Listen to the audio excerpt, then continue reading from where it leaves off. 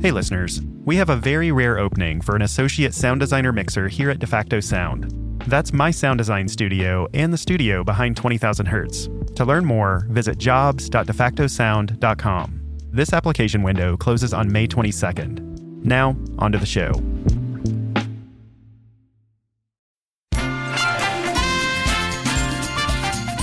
You're listening to 20,000 Hertz. I'm Dallas Taylor. If you are from the US, this song means Plinko, spinning the big wheel, and showcase showdowns on The Price is Right. This game show is a hallmark of American daytime television. If you're outside of the US and haven't seen the show, it's the pure joy of retail therapy distilled into 1 hour of games. It's centered around guessing the prices of stuff that you probably don't need. And in my opinion, it's the most perfect game show ever. From the famous Bob Barker studio. The sound of this show is iconic. It's like a slot machine on jackpot, fueling frenzied fans in the studio audience eagerly awaiting for the chance to come on down and be contestants. You are the first 4 contestants on The Price is Right. But even devoted fans of the show might not know that The Price is Right used to sound completely different. These 4 people need to compete for the prizes of a lifetime on The Price is Right, presented by Pure White Dove. And now your host on The Price is Right, and here he is, Bill Cullen. That was from the original Price is Right, which premiered in 1956 on NBC with host Bill Cullen. That's right, there was a host before Bob Barker. Impossible. The original show was way more subdued, to put it lightly. Well-dressed contestants sat behind podiums on the stage and did their best to guess the prices of items. I'll go 200, Bill. 200 to Mrs. Spry. 400. 400 to Mr. Cascio. I'll say 450. 450 to Mrs. In the classic version of the show, this is the structure of the qualifying round to get into the actual game. For the actual retail price, $1,500. The winner, Mrs. Spry. So that sounds about as fun as wandering the aisles of a department store. But the original Price is Right lasted for 9 years before being canceled. Then, in the early 70s, pioneering TV producer Mark Goodson decided to revive the show. Goodson, along with his business partner Bill Todman, created many of the most famous game shows in history, including Family Feud. It's time for the Family Feud. Match Game. Match Game. And To Tell the Truth. You don't know how to tell the truth. At the same time, a young composer named Ed Kalehoff was just getting his start making TV show theme songs.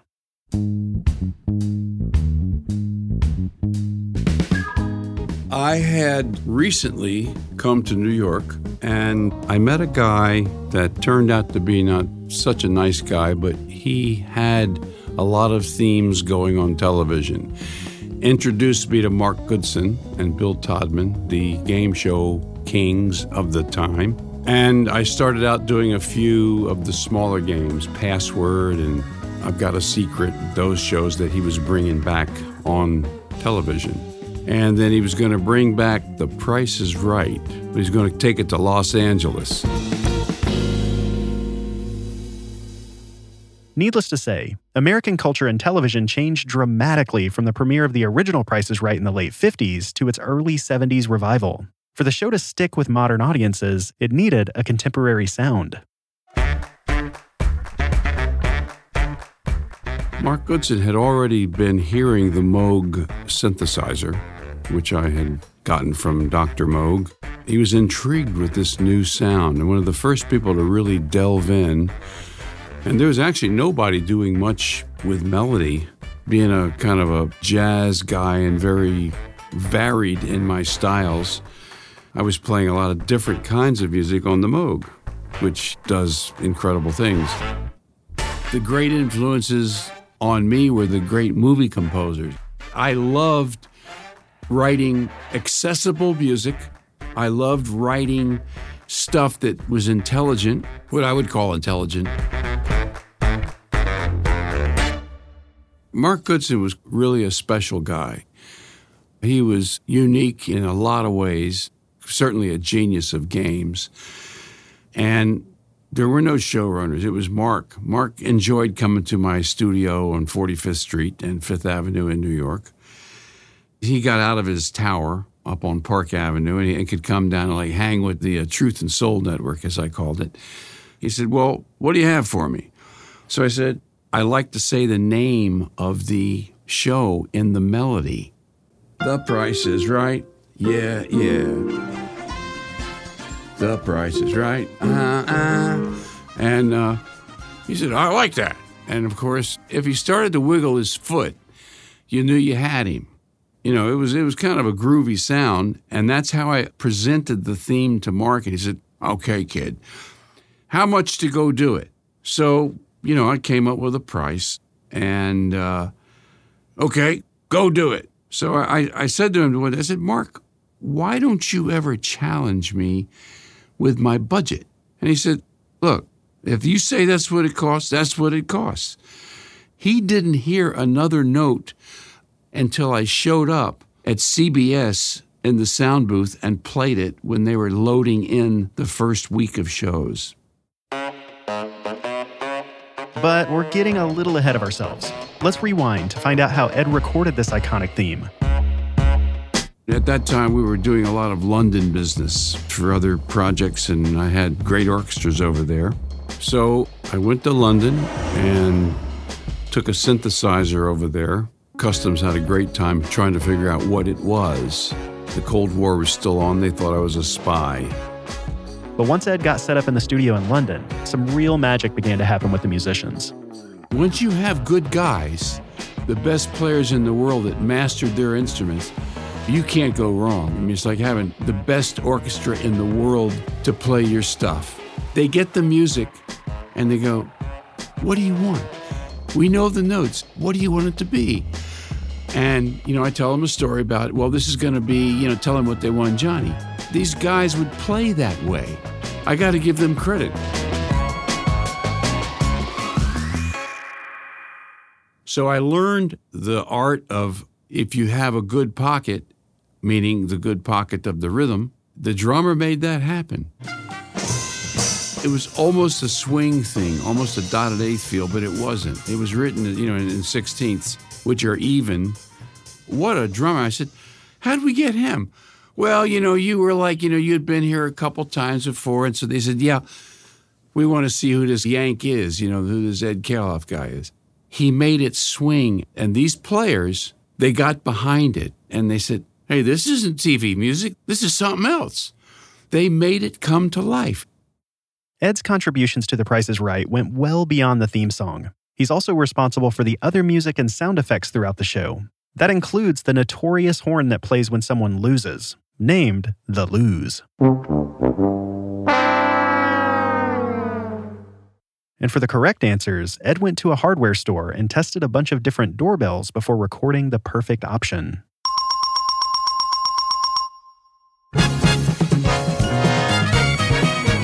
Ed's music was the perfect pairing to each episode of The Price is Right. The show became a huge, wholesome daytime TV hit. But the story behind the royalties for the theme song is anything but wholesome. More on that after the break. Here's this episode's mystery sound. And again. If you think you know what that sound is, tell us at the web address mystery.20k.org. If you get it right, you'll be entered to win a super soft 20,000 Hertz t-shirt. NetSuite has simple solutions for complicated business problems. For example, let's say you open a bakery. Before long, your hotcakes are selling like, well, hotcakes. But you keep running out of ingredients.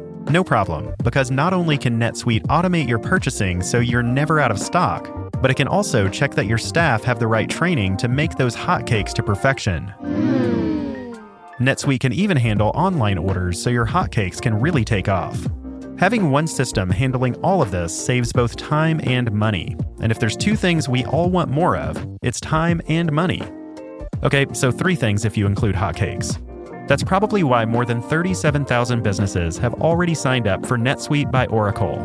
By popular demand, NetSuite has extended its one-of-a-kind flexible financing program for a few more weeks.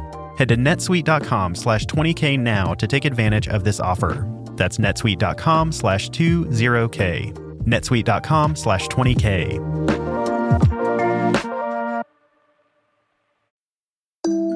In the early 1970s, the rebooted Price is Right with host Bob Barker was on its way to becoming a mainstay of daytime television. Ed Kalehoff was the young composer of the show's theme song. He should have been in an amazing position to profit from the show's success. Writing a long-running theme song is a career maker, with residuals providing a consistent stream of income for years. But if you check the credits for the show's theme song during that time period, you won't see Ed's name. You'll see Sheila Cole. A man, I won't mention his name because I don't want to take anything away from his ability to do business. Sheila Cole was his wife. After I had written the Price is Right theme and come back from London, he said, I have to put her name down as the composer. It's just a technicality. I was just new at the BMI ASCAP world. He said, well, you know what? This time, it won't make much difference. BMI and ASCAP are the two main performing rights organizations that represent American music writers and publishers working in TV and film. They set pay rates, work hours, and help determine how residual income is calculated and divvied up. Show producers provide a cut sheet, which lists all of the music cues needed in a given episode. And BMI and ASCAP ensure these composers and publishers get paid for their work accordingly. Well, I was originally ASCAP when I first came to New York, because that's all I knew. That's what I saw on sheet music that I would play in the nightclubs. ASCAP is American Society of Composers, Authors, and Publishers. BMI is Broadcast Music Incorporated. That was founded in Nashville. The government made them do that because there was only one performing rights society, and they, in the 40s, made them start BMI to anti-monopoly.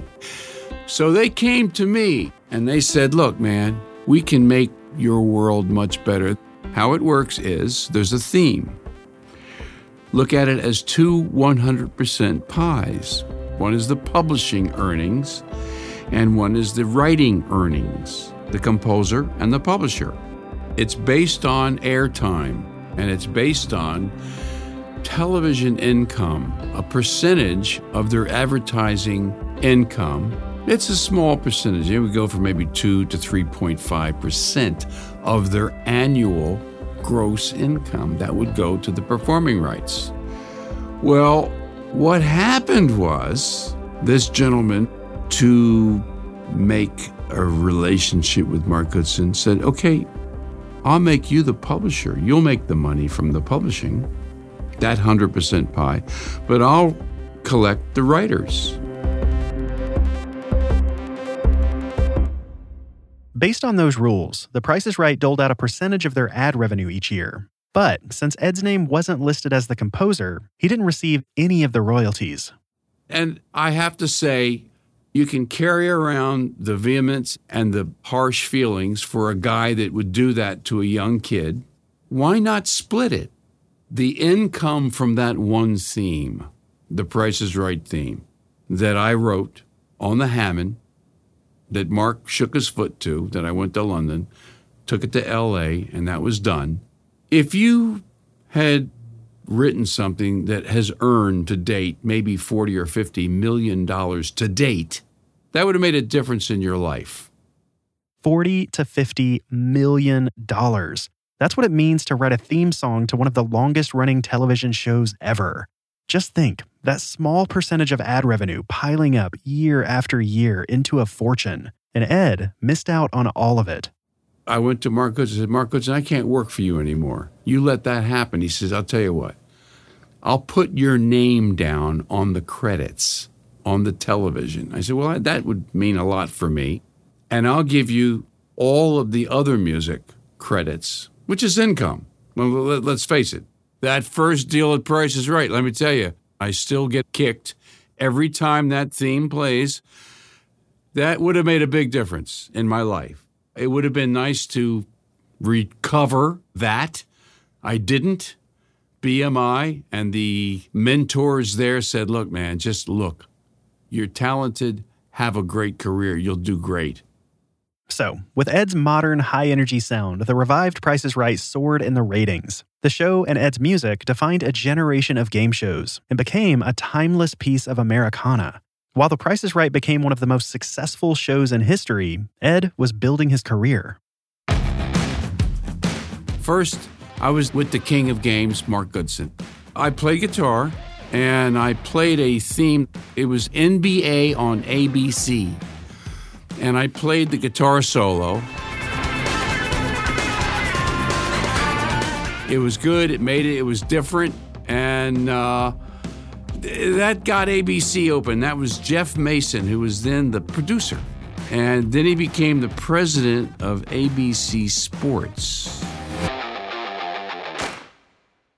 Ed even put a new spin on a classic football theme. We were doing Monday Night Football. You know that one.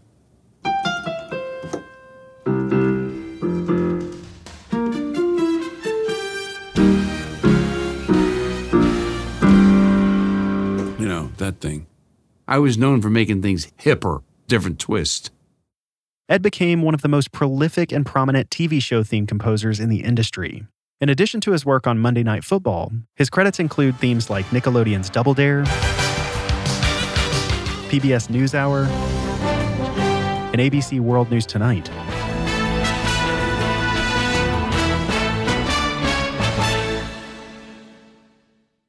After the relaunch of The Price is Right in the early 70s, the format and sound of the show remained mostly unchanged for decades. Then, in the mid-2000s, Ed found himself once again working on the theme that helped start it all. When Drew Carey took over, when Bob Barker retired, Drew said, man, this is in mono. It's a mono recording. And he said, can you do it in stereo? I said, well, I think I can. We'd already been dealing with surround sound by that time. Ed had to make the sound of The Price is Right appeal to a new audience, all while leveraging the nostalgia audiences have for this beloved franchise. Here's what that mono recording sounded like.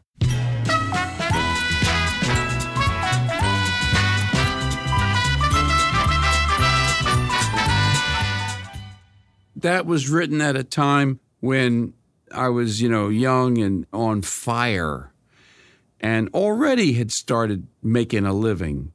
Difficult, but making a living. And it was okay. And I brought with me all of the wants and desires. And that theme goes through 3 key changes in the first 10 seconds. And here's what the new stereo version sounds like.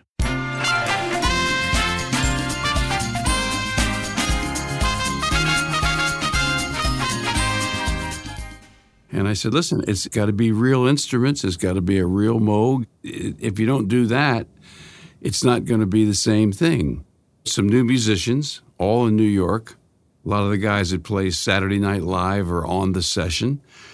Some great players. And we all studied my old mono recording. And what's on the air now is a remake of the original mono recording. It's still running, and it's a lot of fun to hear it.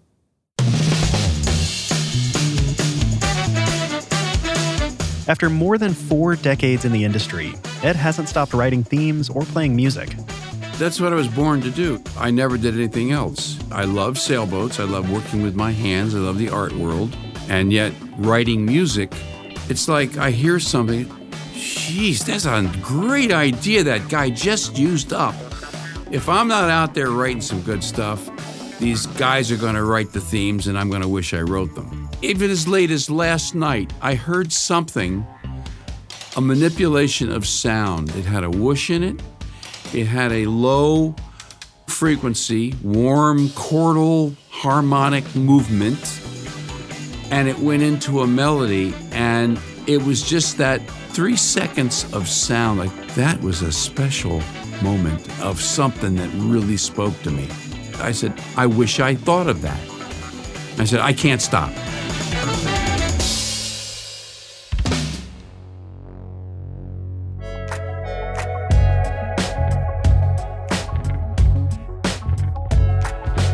"20,000 Hertz" is produced out of the studios of DeFacto Sound, a sound design team that makes commercials, documentaries, and trailers sound incredible. To hear some of this sonic goodness, visit DeFacto Sound on Instagram. This episode was written and produced by Mike Bayreuther.